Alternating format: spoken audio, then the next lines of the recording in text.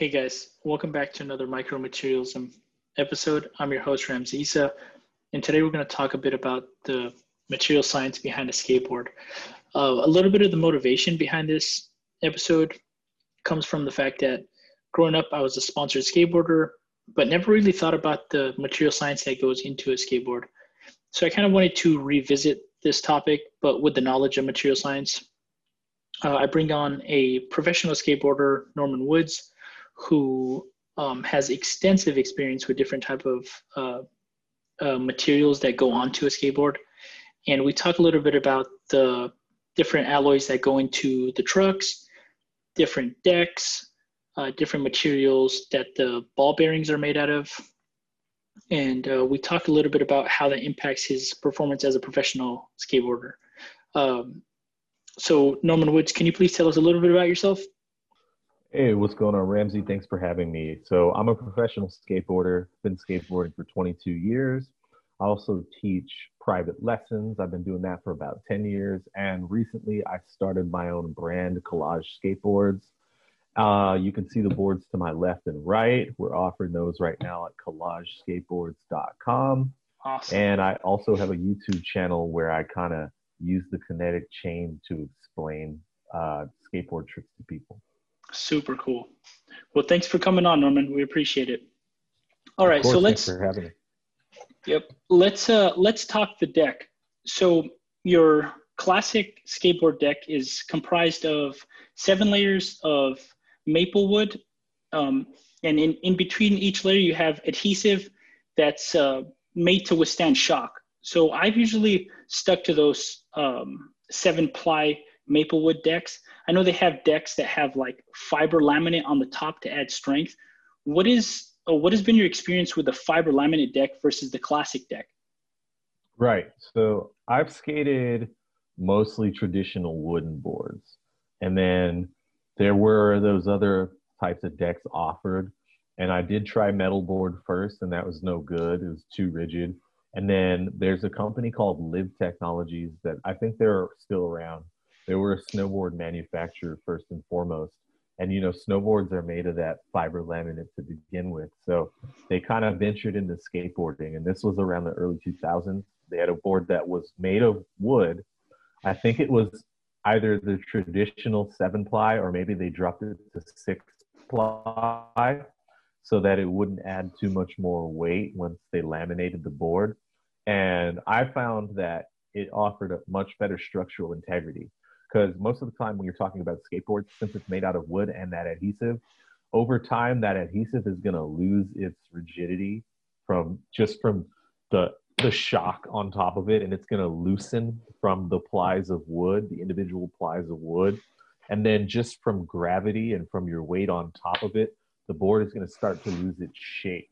So the fiber laminate around the board made it hold its consistency basically the entire life of the board. I didn't feel like it was losing the snap. Like, well, a lot of times we talk about pop in a skateboard, and a lot of that has to do with when you get a fresh wooden board, it has a specific shape, it has specific geometry. Whatever the board you're riding, it'll have a certain concave.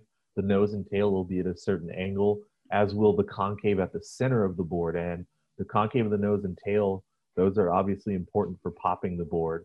And the concave at the center of the board going the other direction, that's important for how you flip the board. I noticed that the fiber laminate board never lost that.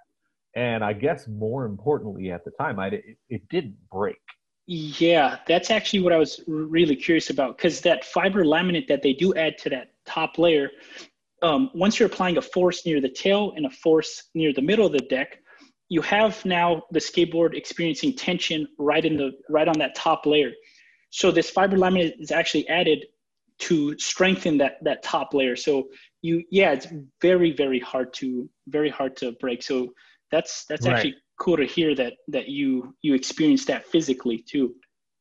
Let me actually ask you about the truck. So I was a little curious to the difference between the titanium trucks versus the high strength aluminum alloy trucks. So your typical classic truck is made from 356 T6 strength high aluminum alloy.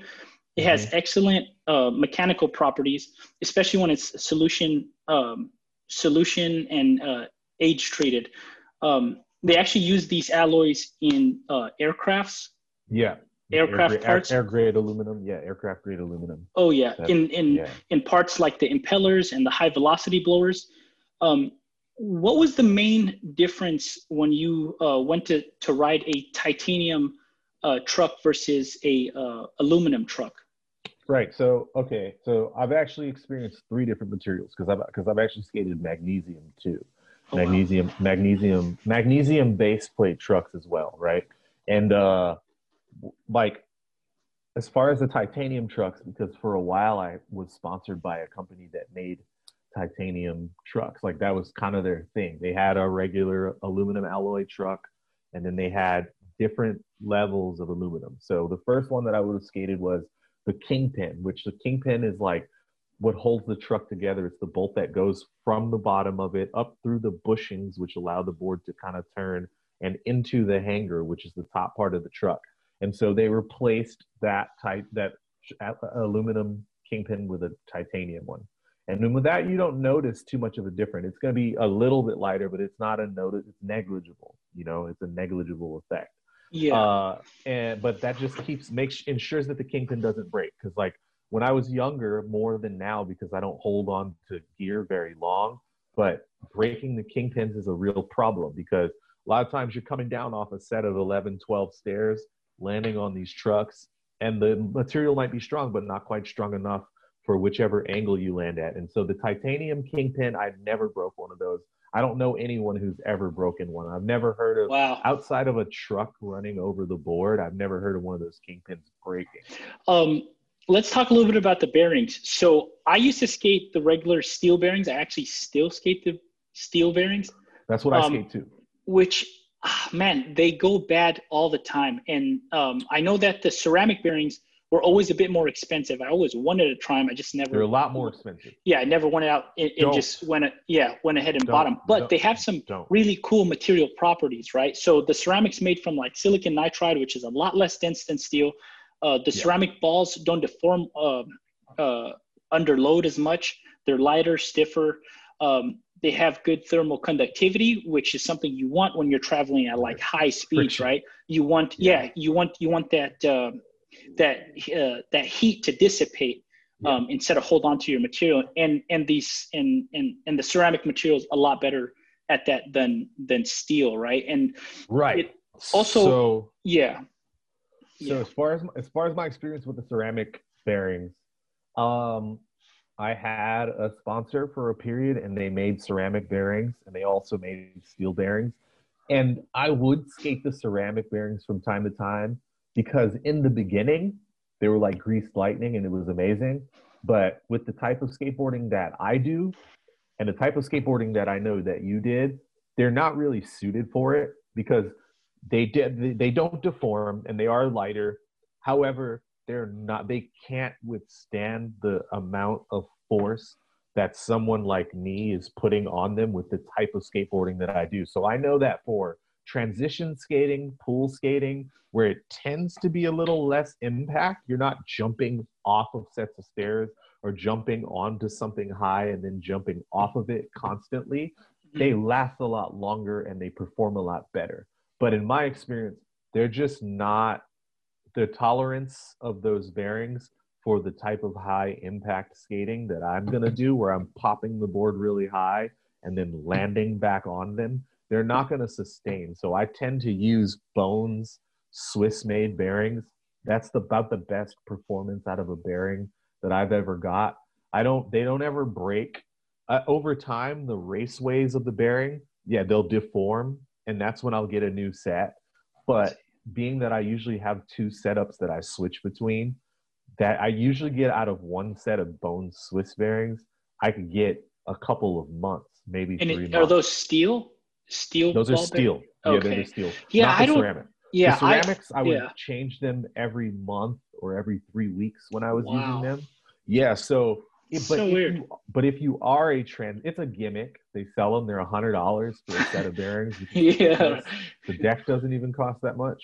But if you are a transition skater, if you are doing lower impact skating, or even if you're like a downhill skater, something like that, obviously it's going to be better because, like we said about that heat dissipation, that's just a benefit that. But someone who skates like I skate, high impact, raw street skateboarding, I'm not going to reap the benefits of that product because I'm just Yeah. punishing the bearing so much. Yeah, yeah. You're not going at fast speeds too. I mean, yeah, where you really need that material property maybe. I see. Let's talk a little bit about the wheels. So I actually learned something pretty interesting that since the 1970s, they introduced the polyurethane wheels. So before that, Yes. it was metal wheels, which I thought like just sounds like a Or complete disaster. metal or clay. Metal Yes. or clay. Yeah. Metal or So clay. you know what has, because you know you could there's different types, right? There's the softer wheel that's good for cruising, there's the harder wheel that's good for like more street skating, like what me and you used to do. So have you tried a softer wheel for your style of skating? I know they're a I lot have grippier. I have so at any given time I'll have 3 setups, right? And I'll have 2 street setups that are just like one will have larger wheels, the other will have smaller wheels. So like they're either the same size, like my board is 8.5 inches wide, about 32.5 inches long. Try to have a longer 14 1/4 to 14 1/2 wheelbase. I like the noses and the tails relatively square and a medium concave, as well as a medium pitch on the nose and tail. And I like the wheels to be drilled, the holes to be drilled so that the nose and tail are pretty big because I wear a size 11 1/2, size 12 shoe. So I have to have a larger surface area for my feet to land on and for my feet to pop from. So both of my street boards will be set up like that. Maybe the setup that has the smaller, like 50 mm wheels, will be an 8.38 or an 8 1/4. It just depends on what I'm skating at the time. Yeah. And then I'll always have a cruiser setup. And in this setup, we'll have usually larger 8.75, maybe even a 9-inch deck. And it'll be like right now, I have a coffin shaped board on that one. And it has the normal big trucks. So 159s. And then it has 54 mm or 55 mm soft wheels, cruiser wheels. It's like a filmer setup.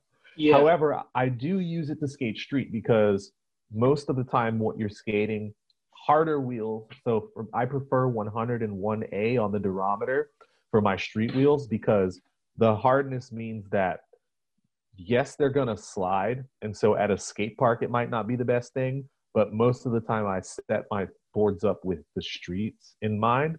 And for the street, that hardness is going to be good because the terrain you're going to skate is going to be either tar or it's going to be concrete that's been used. It's a lot more rugged.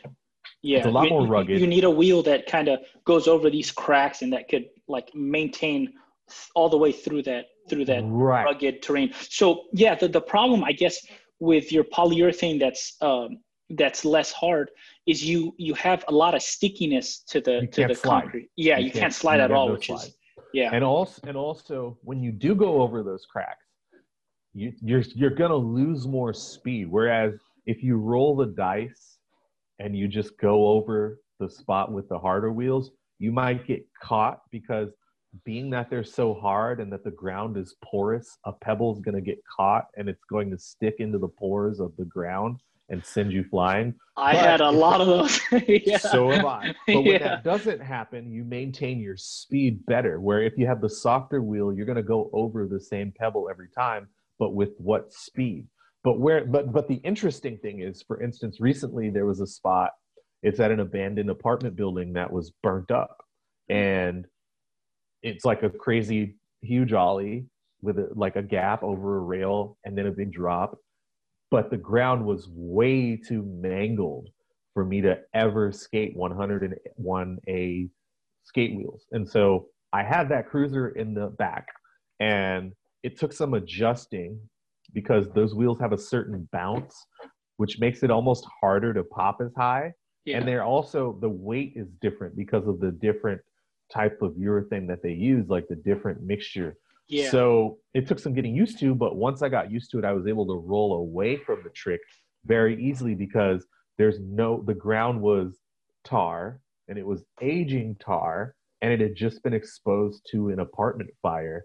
So the ground was just cracking, and it's just like gravel basically. Yeah. So had I not had those soft wheels, there's no way I would have been able to roll through that. So they all have their own application. They have their own perks too for different skate spots, I guess, right? Yes, they do. But I recommend the harder wheels for everyone. A lot of times when I teach new students, they'll come to me and they'd already bought a board. I kind of prefer for my students not to have skateboards and for me to let them ride one of mine, because people who work at skate shops, and I don't mean this, I'm not trying to be mean, they're not usually the level of skater that has any business recommending things to beginners. So like there used to be like this folk knowledge in the 90s and the early 2000s that a small kid, give them a small board. And so that logically they went all the way down to where the average board today is 8.25 inches. So for kids, they're giving them boards that are like 6.25 with a ridiculous length. And in theory, when you think that a smaller board makes things easy, which that's not true now. You and your brother were little kids, and we got you guys to skateboards our size. And size 8, yeah. And your brother became like one of the best skaters ever on that board, even at his small size. And that's because the larger board gives you more room to make things happen, but also it gives you a wider stance and a lower center of gravity, and that's all important. Well, Norman, thank you so much for coming onto the podcast and giving us your awesome knowledge about skateboarding. We really appreciate it. Thanks for having me. Till next time. Thank you so much, Norman. All right. One last thing before we go. I just want to thank our sponsors for keeping us alive and kicking. I want to thank MatMatch, which is an awesome website where you can find all your material needs. Definitely give them a visit. They have over 1 million users. Also want to thank Materials Today, which is an excellent journal published by Elsevier. Check out their content, and you can even look up some of their conferences. Want to give a thank you to Colobyte and Alphabot for letting us use their music as well. Thank you guys very much. See you next time.